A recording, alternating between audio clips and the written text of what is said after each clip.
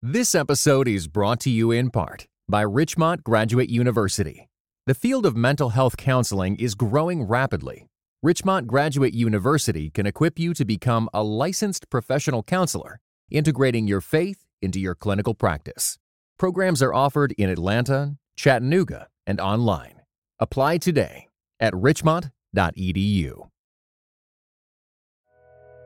I get a call at 10 o'clock at night on my police phone. It's like the bat phone. And I've just laid down. I'm emotionally and physically exhausted. And then the police headquarters calls me and says, "Chaplain, we need all of the chaplains to report." There were 26 police officers missing in action. We've identified all of their families, and they're going to all be here at headquarters. So the sooner you get here, the better.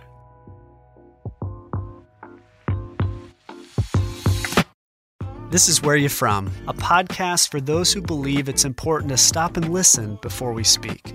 Join us as we ask another Christian thought leader where you're from and discover how their life experiences and expertise, even if we may disagree with something they say, offer us an important perspective that's worth thinking about. Welcome to Where You're From. I'm Rasul Berry. What does it look like to trailblaze a new path for those who follow after us? Whether that's stepping into a career filled with first or simply opening a door for those who haven't had the same opportunities. Today, we're going to meet a woman who has not only accomplished some amazing things, but has held the door open for others to reach their dreams too. Ambassador Susan Johnson Cook, who goes by Ambassador Sujay, is a woman of firsts. So many firsts that even though she hasn't been married to a president or a pastor, you could call her a first lady. She was the first African-American woman in her denomination to be elected to lead a congregation.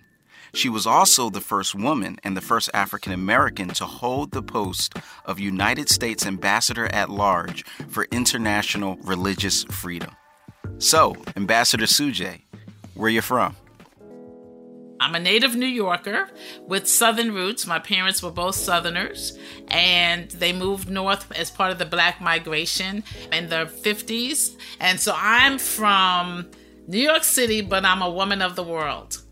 All right. Well, let's dig a little bit into that. What states in the South did your parents come from? They're from North Carolina and from Virginia. My mother, North Carolinian, my father, Virginian. And they, worked extremely hard. They didn't ever have it easy. Wow. So by day, my father was trolley car driver, which later became the MTA, motorman for the subway. And my mother was a school teacher for 22 years in Harlem. And so both of them were civil servants by day. They were business owners. They built a business in our basement of our new home in the Bronx by night.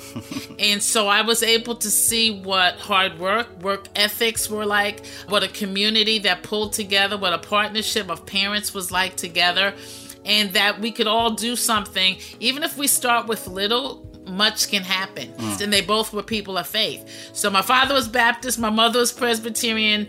Even though we lived in the Bronx, all of Black life at that time was really centered in Harlem. So we would, go to church in Harlem. We would meet my mother after school in Harlem.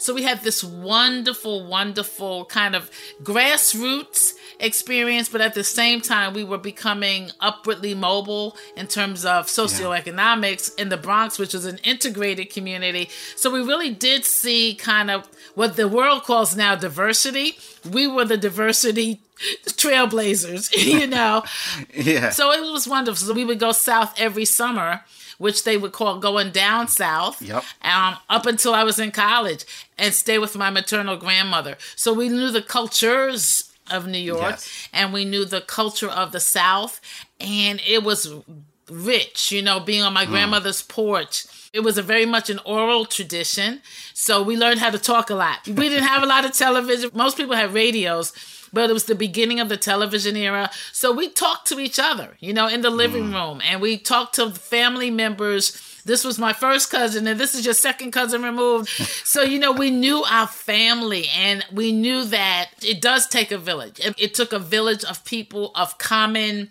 values and traditions to work together to raise this child. Wow. Tell us a little bit about what was the motivation behind these two Southerners choosing to move to New York City and putting that in the broader context of so many African Americans who did the same thing. The Black migration of the 50s was also the beginning of the Civil Rights Movement. Yeah. And it also was very clear segregation, what they call Jim Crow segregation, where whites were on one side of the railroad tracks and blacks were on the other, where you could not go across the tracks, literally and figuratively, if you were poor and you were black and you had no business on the other side, and certainly after dark. And so they left sheer poverty and sheer segregation. And the hope was that coming north, which a lot of people were doing, would be able to alleviate some of that there was sort of the pot of gold on the end of the rainbow, the pot of gold on the end of I-95. And so you came with hope, and you came with vision, and you came with partnership. And so I was raised around a lot of couples, a lot of strong black men, a lot of strong black women, and they were intergenerational. We would have parties. The kids were not told to sit in the room and say nothing. The kids were part of the conversation, and they would ask us, where are you going to college? I mean, I was 5 years old. I'm like, I'm just learning Dr. Seuss. And they're like, okay, so where are you going to college? What are you thinking about? Our churches were very pivotal. Same kind of conversation. And so what happened for us was, in our churches, because everyone moved together, it was also socioeconomically where our education happened, where our social life happened. So the churches would have dinner dances. My first dance was with my father or my uncles. And this is the way a lady is supposed to be treated, whether it's in this room and certainly when it's outside of this room. So it was like, woo! Yeah, I love that, because that also means that you knew you had so many different images of just men in your life, and you knew that people had your back. So that's really cool. Yeah. Talk to us a little bit about what Harlem was like in the midst of the civil rights era, because, I mean, there's so many incredible people and things, everyone from Adam Clayton Powell to Malcolm X and all these things that were like literally walking the same streets you were at the time. And yeah, just kind of give us a picture of what Harlem was like for you growing up in that era. Okay, it was the word excitement and energy. It was ecstatic, because we walked the streets, particularly in Harlem. We walked the streets with Adam Clayton Powell, and the first black judges were in our churches, and the first black lawyers. So every success was celebrated. So there was this healthy respect, but we were cheering everyone on. So it was the celebration of all the ancestors who went before us, who didn't have a chance to stand on the steps of the Capitol, but they built the steps, So it was the compilation of, we're celebrating for those who could not be here, but wish they could have seen it. And so for me, my first meeting of Martin Luther King, I was in third grade, and he was at Hunter College in New York City. And back then, our parents, like I said, took us everywhere. And so I remember leaning over and shaking Dr. King's hand and Mrs. King's hand, and my parents had brought the Negro encyclopedias. It was a volume of encyclopedias that were sold by a black pastor, Dr. Wyatt T. Walker, who was a lieutenant for Martin Luther King. Yes. And then in our library, we had books all by Dr. King. So I remember opening them when I learned how to read, and I remember reading, "Where do you go from here?" And as much as I could comprehend as a third grader, I had read a good piece of it. So when I shook his hand and shook her hand, I knew I was in the midst of greatness. And in the back of the book was the address of Dr. King. I, in my third grade penmanship, penned a letter to that address thanking Dr. King and Mrs. King for coming to New York. Mrs. Coretta Scott King hand wrote me a note saying, "Thank you, I received your letter." Fast forward, I become best friends with her eldest daughter, Yolanda, when we're in college. Mrs. King comes to my living room. I bake sweet potato pies for her and my mother. And then when my mother dies, she becomes my godmother. She says, "I'm your other mother now." So you're talking about this 40-year span of me first admiring this woman, and then having her personal relationship with the wife, the widow of Dr. Martin Luther King, that I had written to as a third grader. So Amazing. It's mind-blowing. It's amazing.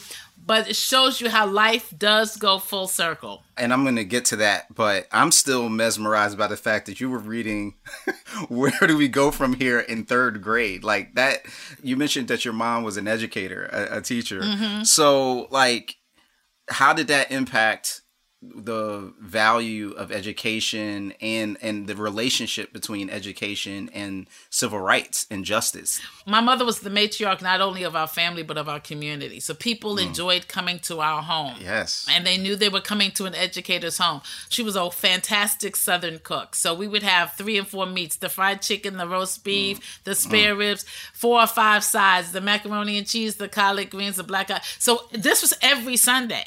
If you came in, grab a plate, and they would stay at my mother's house for hours. I would have to say, don't you guys have to go to work tomorrow? I mean, people just loved, again, being at my mother's home. So around our dinner table, if I made a grammatical mistake, like she wouldn't let me say where you're from. So she would say, excuse me. That's why, so where are you from? So we had spelling bees. We had vocabulary, so tell me another sentence that starts with this word, whatever the word was for that day or for that week. Is it a verb or an adjective? So we were constantly learning. There was excellence expected. But the other piece is to go back to her beginning. The only way out of the fields as a sharecropper's kid for a Black woman in her era was to be an educator or a nurse. Those were the only 2 professions that really got you kind of out of the fields. And so she learned how to become a teacher. She made her way up to Fayetteville State Teachers College. So she worked for the president because she knew how to type by day, and she would take her classes by night seasonally. And she'd go back to the fields until she taught every one of her cousins who was in the fields in a 1-room schoolhouse, and until all of them got out of the fields and got that good government job, whether that was the post office, but whatever it was not manual labor any longer. It was not working for someone on your knees or cleaning their home. And so it really was a mindset change. It was a generational shift. And then she's like, okay, now that we have shifted the generation, then everyone's going to get educated. And so you may not be able to graduate from college, but you certainly will graduate from high school. And really, she was the first generation to go away to school, but there's several since then. And certainly the next generation, all the kids went to college. So she was a trendsetter without knowing it was a trendsetter. And man, it sounds like you had to really be on your game academically at home if you didn't want to get drilled. And so what result did that have in your own academic achievement in high school? Oh man, like C's were not an option, So I could come and say, well, the whole class got a C on this. And she was like, I don't care about the whole class, So we were in gifted classes. We were always in accelerated learning. And then in 7th grade, they found the money. Like private school was like $9,000 a year. And my parents were only making $9,000 a year at that time. Wow. But they found a way to get me in. I don't know if I had scholarship or not, but I knew they sacrificed at least 50% of their salary. And first of all, when I got to 10th grade, we were on college level work. The kids who studied Spanish went to Spain. The kids who studied French went to France. So I go to Spain, learn how to negotiate and navigate the globe. And I knew when I got on the stage of Spain, I said, I know I'm a world leader. I didn't know how to figure that out at 14, but I knew there was something bigger than being on the corner of Yankee Stadium in the Bronx for me. So when I came back, a lot of my playmates' families were moving from Puerto Rico, and they were first generation Puerto Ricanos. And so their parents, many of them, did not speak English yet. And so I am now a 14-year-old girl who's bilingual, Black girl, playing with their children, and I'm interpreting and teaching them what the idioms are and telling them how they navigate the Bronx, New York, and places they need to go, and sitting at their table and eating beans and rice. And so without knowing it, I'm having this cultural education. So in my building, which was a high rise on the Grand Concourse in New York, overlooking Yankee Stadium, there were 24 stories on both sides of the building, 17 apartments on each floor. Wow. On my floor, there were 11 different ethnicities. Every time a new family moved in the building, we had a party, especially if they were an ethnic minority. But we were all in this safe space. It was like our bubble. And we were in the same building. But again, we grew up with this healthy respect and appreciation for other cultures. So it wasn't like you're the West Indian and you're the Bosnian. It was like, you're my friend. Yeah. And so it was a very healthy upbringing in the most diverse city in the world. Okay, that sounds amazing. So you graduate from high school with this already international experience. Where do you go next? My mother specifically wanted me to have the historically Black college experience because I had the other extreme of this rich white elite school. And so I went to Fisk University as a freshman in Nashville, Tennessee. I was very young. I was 16. Amazing. I was far away from home. So it was a lot of pressure for a 16-year-old. And even though I could hang academically, I came back to school in Boston. So I finished in Boston at Emerson College. I was a communications major. We all went to this church in Boston called St. Paul AME Church in Cambridge, Massachusetts. It was the first time I saw professional Black Americans, brilliant Black Americans, Afrocentric Black Americans, and Christians all in one place, where we did not have to apologize for either of those, being Afrocentric, being Black, being brilliant. I'm glad you brought that up because, in reading your bio and learning a little bit more about you, I was really fascinated the switch from you working in TV, having this communications background, to ministry. Like, tell me a little bit about that, like about what was going in your mind in terms of your aspirations in the communications, and how did that shift to a calling in ministry? So I would say two things. I would say a calling is ongoing. Sure. So I knew at 13 that I was called to ministry. A teenager doesn't know how to articulate that necessarily, because I'm still doing all the healthy things that teenagers do. But the church was very important to me.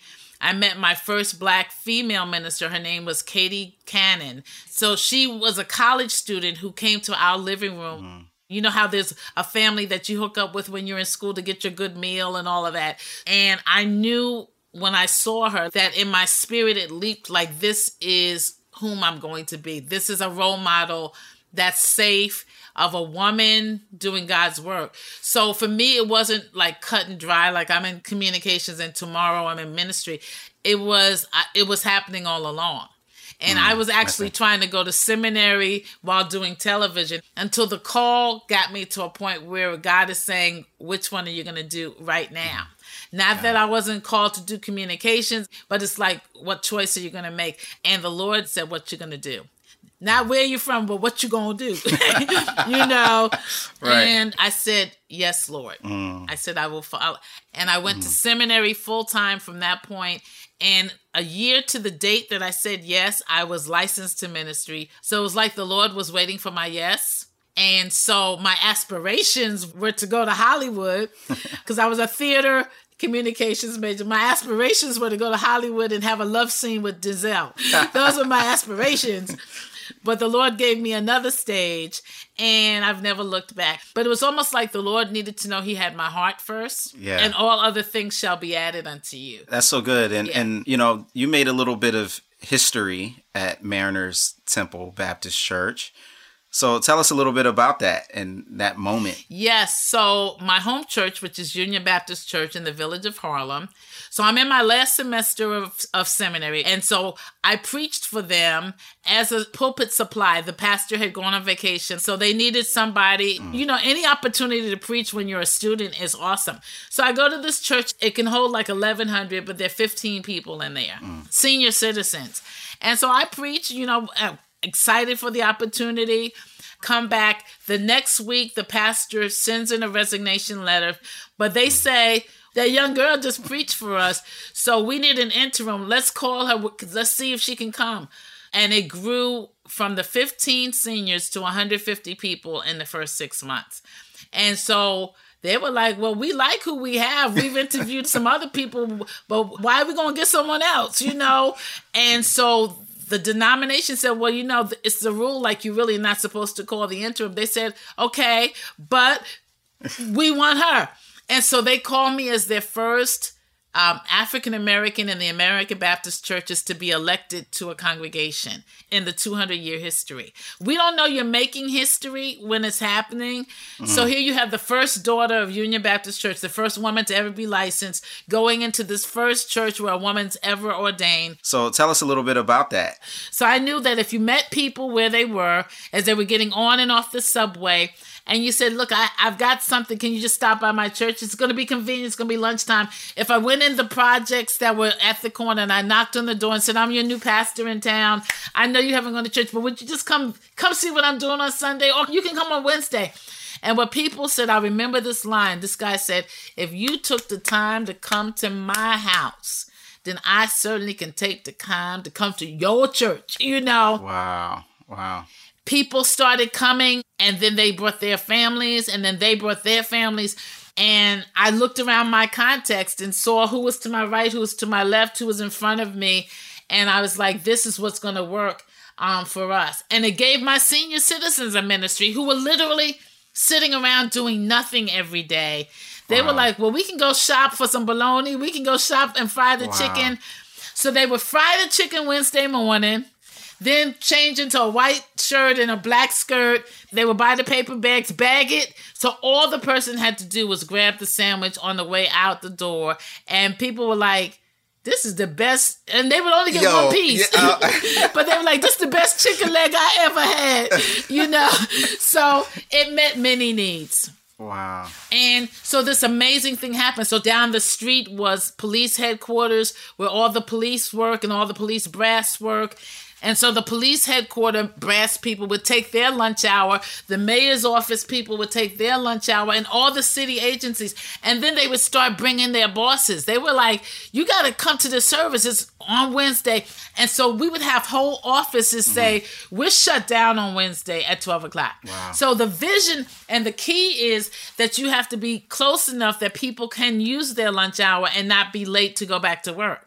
Because if you have a working class population, the one thing you can't afford to do is have them lose their jobs. Yeah. And you can start seeing people fidget because they're on the clock.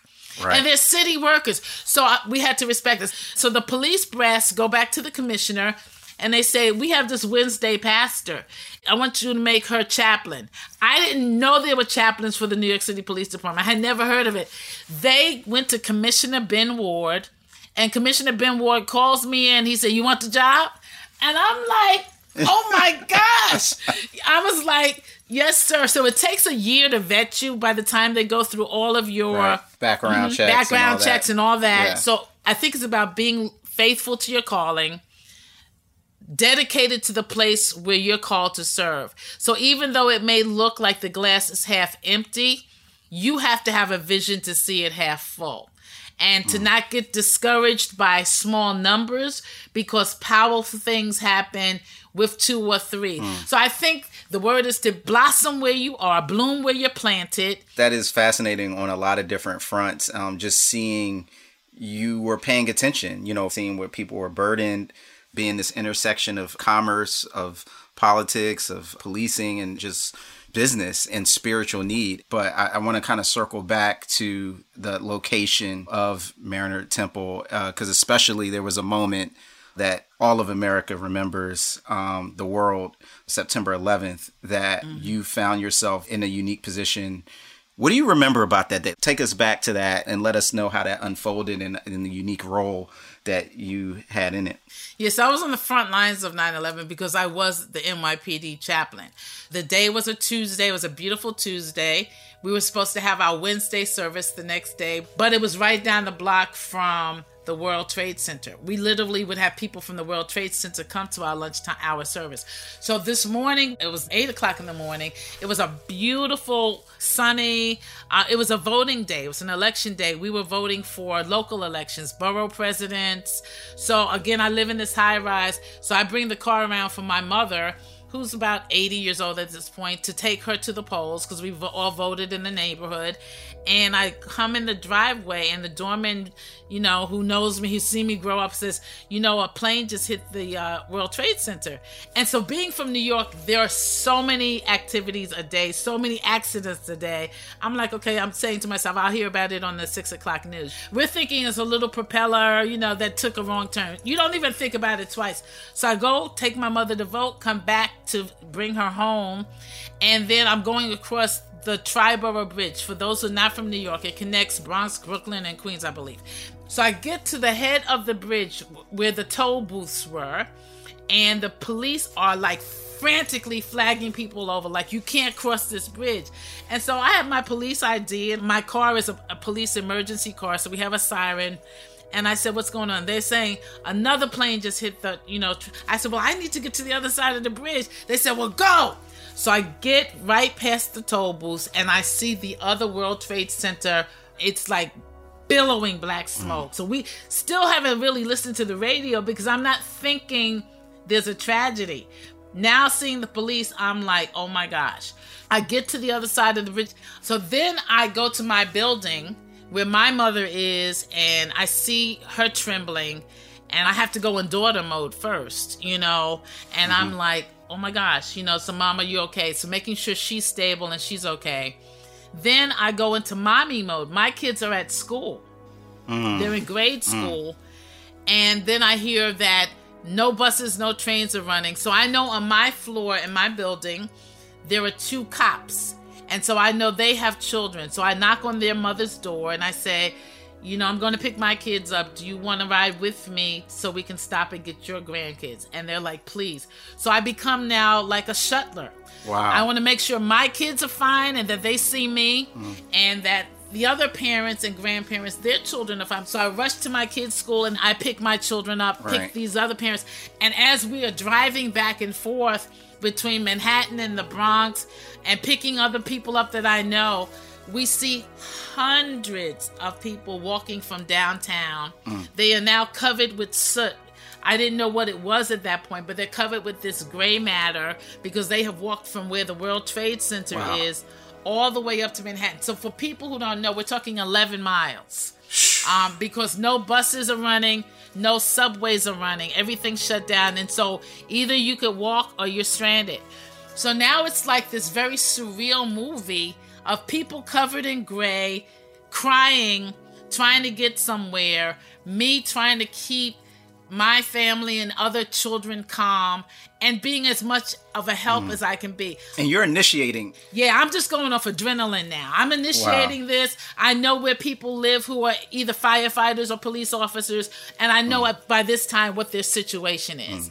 So in between picking up people's kids, I had to go to my church because they don't know whether we're having revival or not. So I have to stop by my church, and for about a half an hour, the church fills up. People needed safe space. They needed to cry. They were hysterical. And people who had walked from downtown, who were members of my church, were sitting there in the soot. And it was the first moment that everybody could exhale together. And so I had to pastor this people in peril and say, it's going to be all right. Like, I didn't know really what was going on, but I knew it was going to be all right.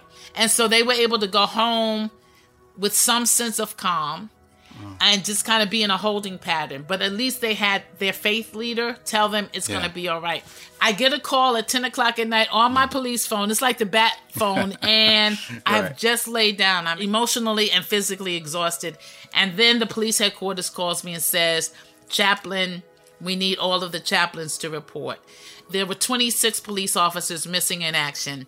We've identified all of their families, and they're going to all be here at headquarters. So the sooner you get here, the better. We get to police headquarters. Of course, they're now like, fortresses. Like, show us who you are. You can't go inside. But by this point, it's down like 5 blocks from World Trade Center. So in the air, it looks like it's snowing, but it's gray. And this is the same soot that I saw on people who had walked uptown, but I didn't know what it was. And by the time I come outside of the police headquarters to go down to what they call ground zero, my car is now covered with like 2 inches of soot because this is what's coming from the sky. We're driving through soot. So we get downtown and fires are still burning. The buildings are bent over like a King Kong movie. Like King Kong literally brought these buildings down. And I'm saying to myself, I know there were people in there. Oh my God. You see now that this is really serious. It's surreal. There are people's lives that we're trampling through. And by this point, the fire department and the police department have been digging for people, trying to rescue their firefighter brothers and sisters. They had not found any of the police who were missing in action. And so they needed a word of prayer. So many of the fire department are Italian and Irish, and they're Catholic. But I saw for a moment, in a moment of hysteria, they were like, "Chaplain, will you pray with me?" It didn't matter whether you're black, white, female, male, Catholic, Baptist. So New York City becomes my parish. Wow. You know, it's not just this congregation that I minister to on Wednesdays and Sundays. Now I have to help a people come together. And so then I'm getting calls from the 911 operators who nobody thought about, but they had been on the phone with people as they were jumping out of buildings. Oh. It wasn't post-traumatic stress. They were traumatically stressed in the moment. Now, there had been a rule in New York City, separation of church and state, that you can't have prayer in city buildings. But laws are broken. Rules go out the window when you're talking about human life. And they said, "Chaplain, can you go over to the 911 operators? They're calling for you." And for the next 60 days, I wasn't just New York City Police Chaplain. I wasn't just pastor of Bronx Christian Fellowship. I wasn't just pastor of New York City. It really became kind of the world was watching with how do we handle this? Yeah. And I realized I had not been trained in post-traumatic stress operations. So there was about the 60th day that I literally just fell apart emotionally. I pulled to the side of the road. There was no one for me to go to because we were the leaders in this thing. And I just cried and got it out. And I just kind of said the next day, like, you know, your chaplains need some mental health time, you know, and took what time I needed. And then you're back in the operation. But, you know, it's still, as I talk about it, it's you're raw inside. Yeah. You're raw inside. When we come back, Ambassador Suje will share about what it looks like to step forward in courage. Have you ever had to order a president around and tell them where to go? Ambassador Suje will tell us about that experience and more, from serving in 2 presidential administrations and organizing the funeral for the iconic activist Coretta Scott King. That's coming up on Where You're From. If you're enjoying Where You're From, would you take a moment to write a quick review and give us some stars? Podcast platforms like iTunes and Google promote highly rated shows. So a 1-sentence review of what this episode or show means to you and a quick 5-star rating will help these important stories reach more people. Thank you for your help and keep listening for more of Where You're From. This episode is brought to you in part by Pittsburgh Theological Seminary. Pittsburgh Theological Seminary students are grounded in faith and formed in community. PTS students are preparing for ministry with Master of Divinity, Master of Arts, Doctor of Ministry, and certificate programs. Begin your master's or certificate program in person or online. Financial aid is available. Visit pts.edu/admit. This is Mary Jo Clark, and I'm one of the producers for Where You From. Before we jump back into our conversation with Ambassador Susan Johnson Cook, I wanted to share with you a teaser from our next episode with Rich Perez. This is Where You From. We have fire escapes and stoops. And when it's summertime and it's hot outside and people don't want to be cooped up in their apartment, they'll make the front of the building their living room. And you'll see people posted up on milk crates and beach chairs. You'll literally smell a little bit of everything up here. Minorities in particular, immigrants in general, have had to create a life with whatever's been given to them. And when I see people sitting on their stoop of a building or hanging out in their fire escape, you would have probably hung out on your marquesina, which is your front porch in Dominican Republic, but you don't have that right now. And you have to make do.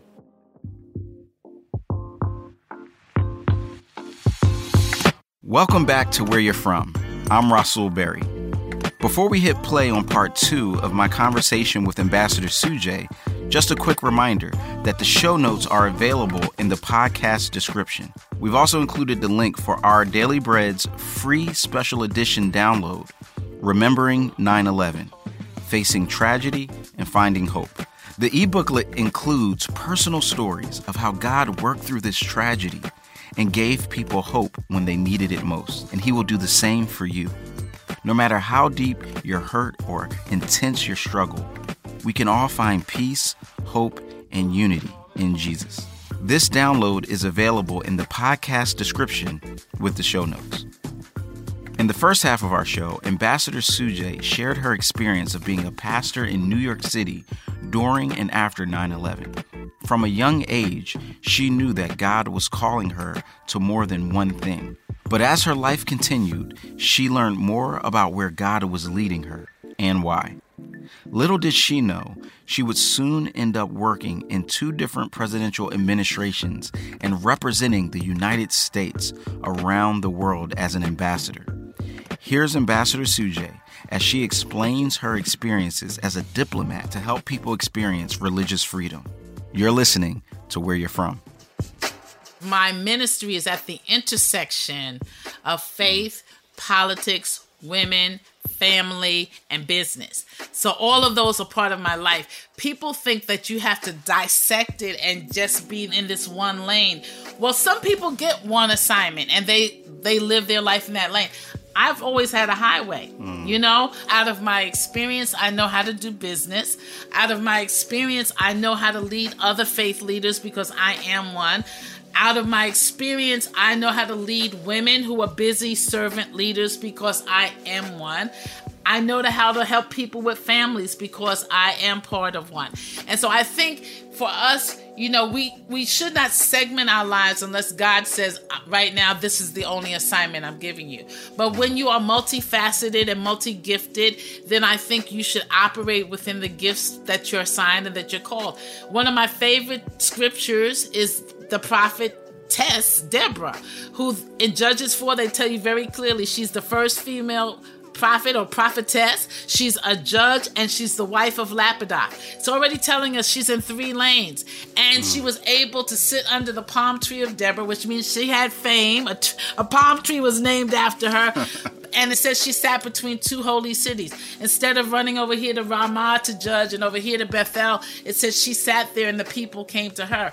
And I think what you have to do is when you are multifaceted and multi-gifted, you have to find a way to manage it. You have to manage your fame. You have to manage your family. You have to manage your fun, your life balance time, and you have to manage your gifting. So this season may not be my season to be X, but because of my life experience, I can pour it all into here. Yes. So fast forward, I was a White House fellow, and anyone listening who's between the ages of 25 and 35, whatever your profession is, if you've had some life experience, and you have, then you document that in a resume.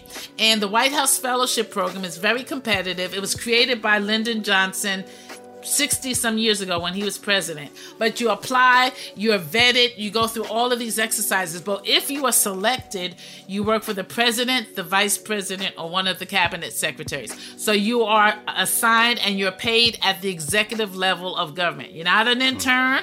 You are a fellow working in government at the highest level.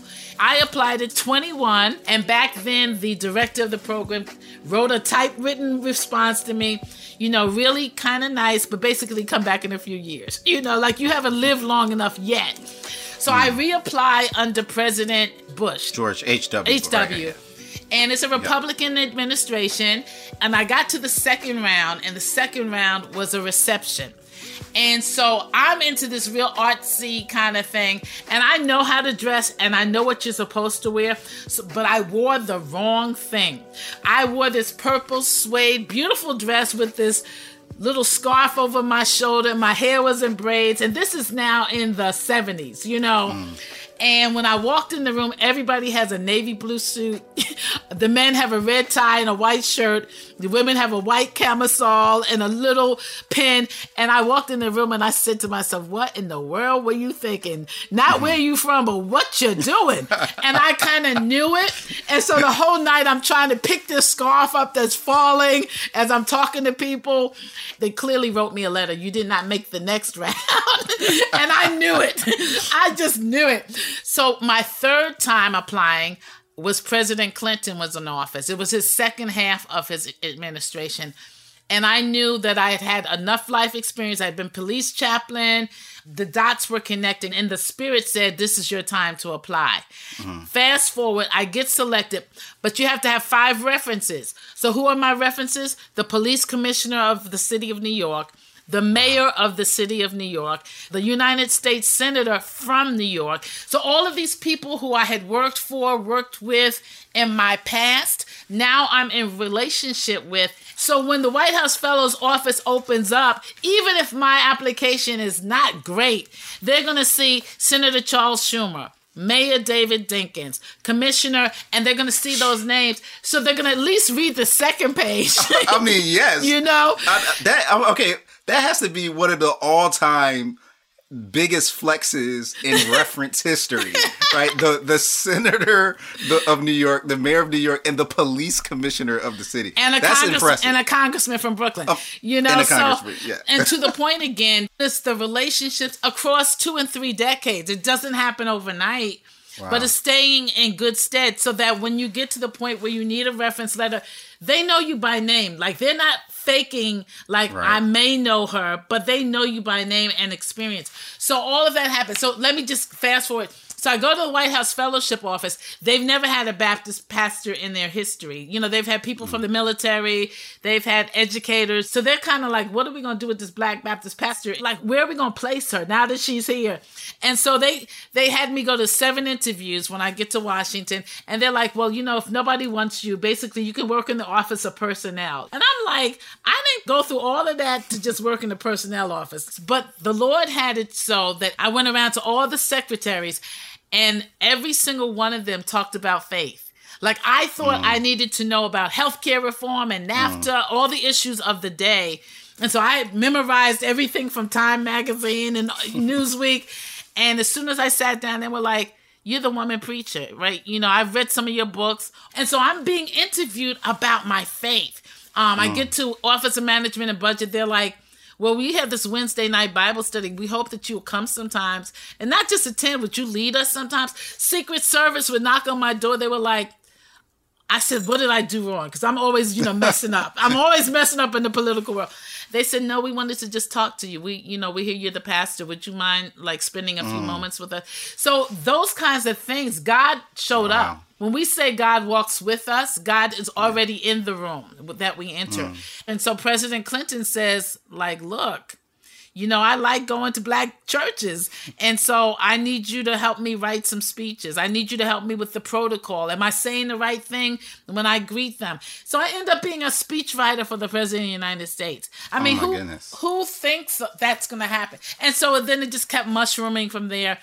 But again, it's about being faithful to where you're called, being faithful to the call, and honoring God with whatever looks like a small thing, honoring God and doing well with what he's placed in your hands to do, and God will do the rest. Yeah, I keep seeing that theme play out, Right, and so I want to kind of turn the corner because there's another opportunity, which it's just wild to me. I'm just laughing how you ended up, serving in the Obama administration and as an ambassador at large, where we get Ambassador Souja from. So, tell us a little bit about that and why you decided to kind of go back into that kind of aspect of public life.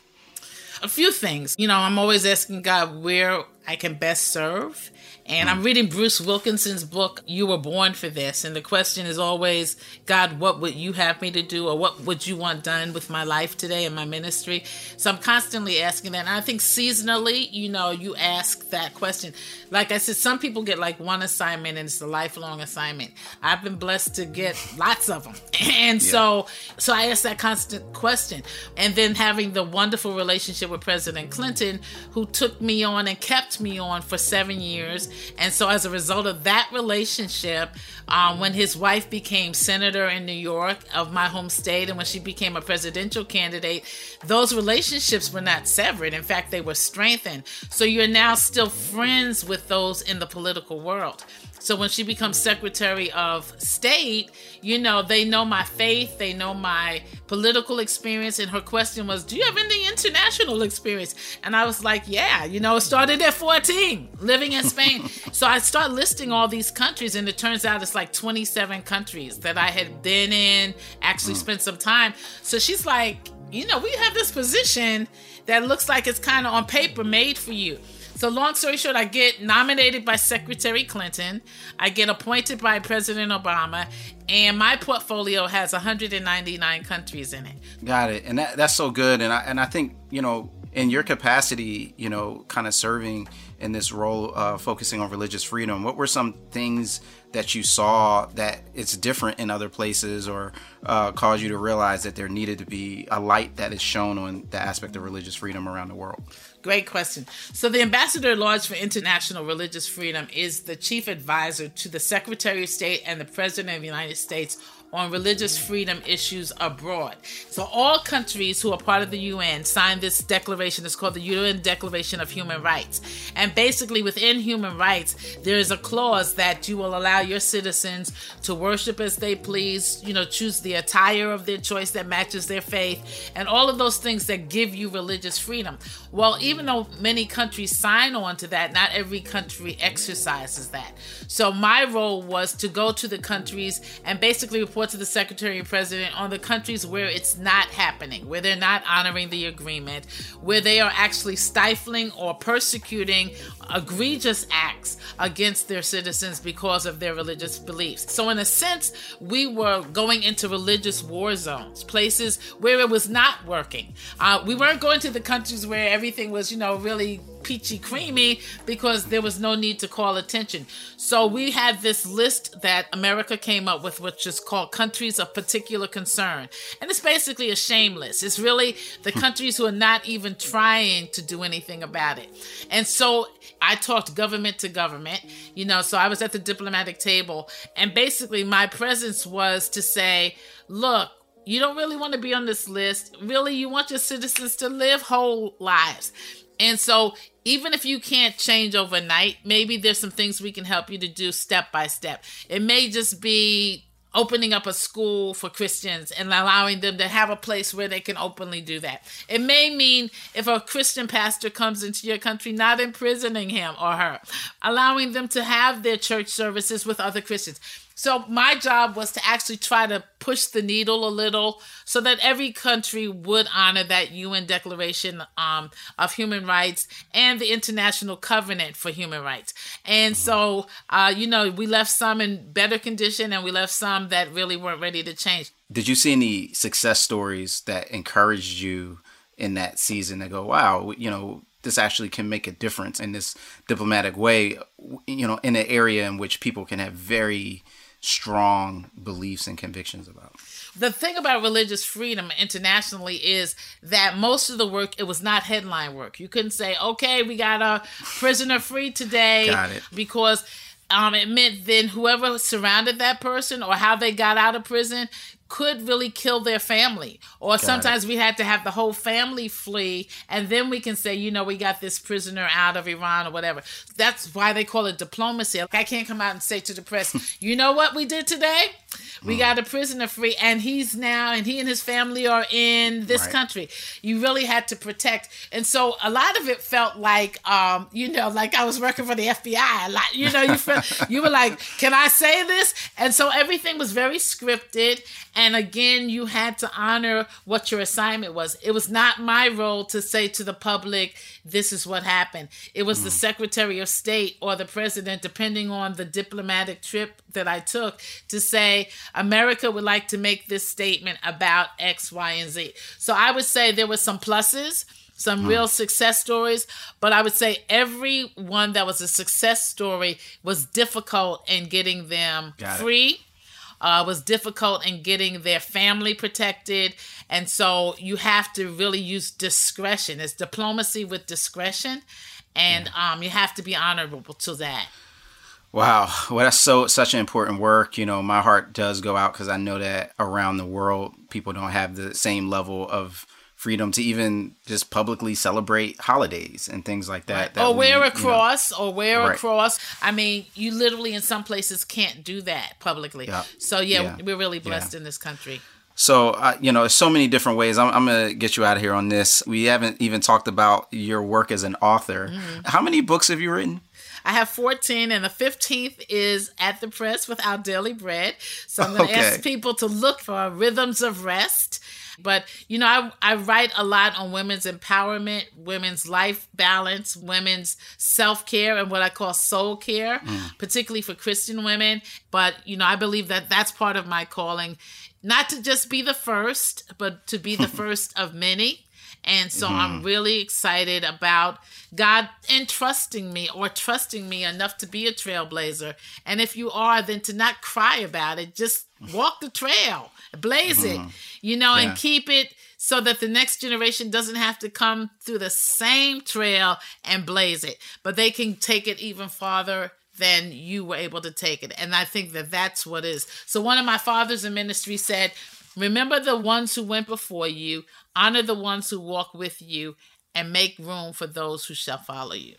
Excellent. Excellent. Well, thank you so much for making space and room as a trailblazer for those of us who can really be inspired by all that you've done, which has been quite considerable and a lot. And one thing I wanted to ask, just kind of from that full circle, in a lot of ways, you talk about how you were inspired in writing this letter as a third grader to Dr. Martin Luther King Jr. and Coretta Scott King, and then her ending up being a godmother to you later in your life. And then you had the opportunity to officiate and pray at a funeral that 10,000 people attended. Tell me a little bit about what that meant to you, to go from that space of being in third grade and writing this letter, to this person that you just were inspired by, to then, having that moment to be a part of, her homegoing. Wow. Well, I went down to Atlanta to be with my best friend, Yolanda, her firstborn. I went to be her sister, supporter, friend, as they had been with me when my mother died. Both she and Mrs. King came, as soon as they heard. And so I went to be with my best friend, and when I ended up there were so many worlds all coming together that the phone literally never stopped ringing. So I found myself having to delegate to people, you will handle ministers, you will handle this, and everybody come in. We will have a meeting in the middle of the day, in the middle of the night with the family, and we'll put all these worlds together. And then I found, out of all the worlds, I knew people in all the worlds. I knew members of the Congress, I knew the preachers, I knew the entertainers. And so the family finally kind of said, can you pull this all together? And it's my honor, of course, because they should be grievers. They shouldn't have to be planning their mother's homegoing. And so really just pulling all the people together, making sure those who have big egos who were in the room, it was like, this is not about you. No, this is Mrs. King's funeral, and her children are the priority. And they get the first and the last word on everything we're doing. And then coming into the service that day, again, really just to be there as the support. When I come in, 4 presidents of the United States are there. President Bush and his wife, President Clinton and his wife. And I can't remember who the other 2 were. But it was Jimmy Carter and his wife, and there was another fourth one. So they're standing in this room in what's a green room, but nobody's there with them because, so many things are going on. And the 4 presidents, 2 of them knew me. So President Clinton literally, he's like, I'm glad to see you. And so then President Bush jumps up. He says, and I'm glad to see you too. So President Clinton goes, well, I gave her a job first. And so President Bush says, well, I like her now. And so I was like, look, guys, look, Mr. President, this is how we're going to line up. This is where you'll stand. So they're like, so are you going to, I said, I'm going to get you exactly to the place you're going to stand. And so having done funerals and having done dignitary funerals, I'm like lining everybody up. I'm like, the family, the children are first. Presidents, you follow. Then, bishops and clergy. I know in your congregations, you at the front of the line, but today you're not. So if you don't have a seat inside, this is where you are in the procession. And so kind of just like everybody's taking direction. I'm like, so then I get to the pulpit and literally I'm supposed to do the opening prayer. Well, Bishop Eddie Long leans back and Bernice King, the daughter, say, we need you to help us get through this. So Bishop Long says, I'm going to start and every other one you going to do.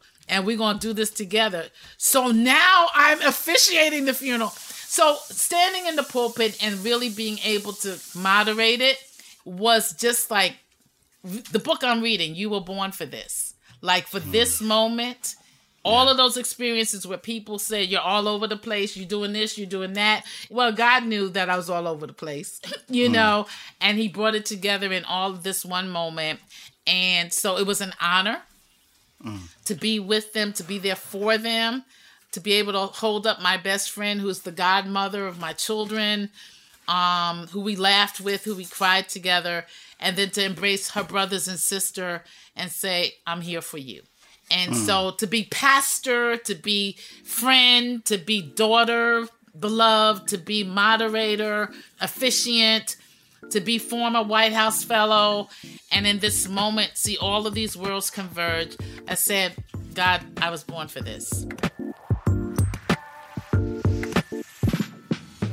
Ambassador Sujay reminds us to hold the door open for those who follow in our footsteps and to follow where God calls us by saying yes to his plans of shaping us into who he wants us to become. You're listening to Where You're From. I'm Rasul Berry. And if you'd like more information about Ambassador Sujay, check out the show notes. The show notes also contain a link to Ambassador Sujay's new book, Rhythms of Rest, 40 Devotions for Women on the Move, and links to connect with us on our socials via Twitter, Insta, and Facebook.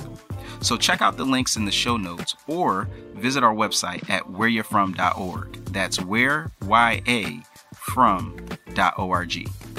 And remember, it's not just about where you're at, it's also about where you're from. This show was produced by Mary Jo Clark, Daniel Ryan Day, and Jade Gustafson, and was engineered by Gabrielle Boward. I also want to give a quick shout out to Joyce and RJ for their help in supporting and promoting Where You're From. Where You're From is part of the Voices collection from Our Daily Bread Ministries. This episode was brought to you in part by the Enneagram and Marriage Podcast, an outreach dedicated to bringing joy, strength, intimacy, and purpose to couples seeking growth. Be sure to visit EnneagramandMarriage.com to find your chemistry together again, or for the very first time.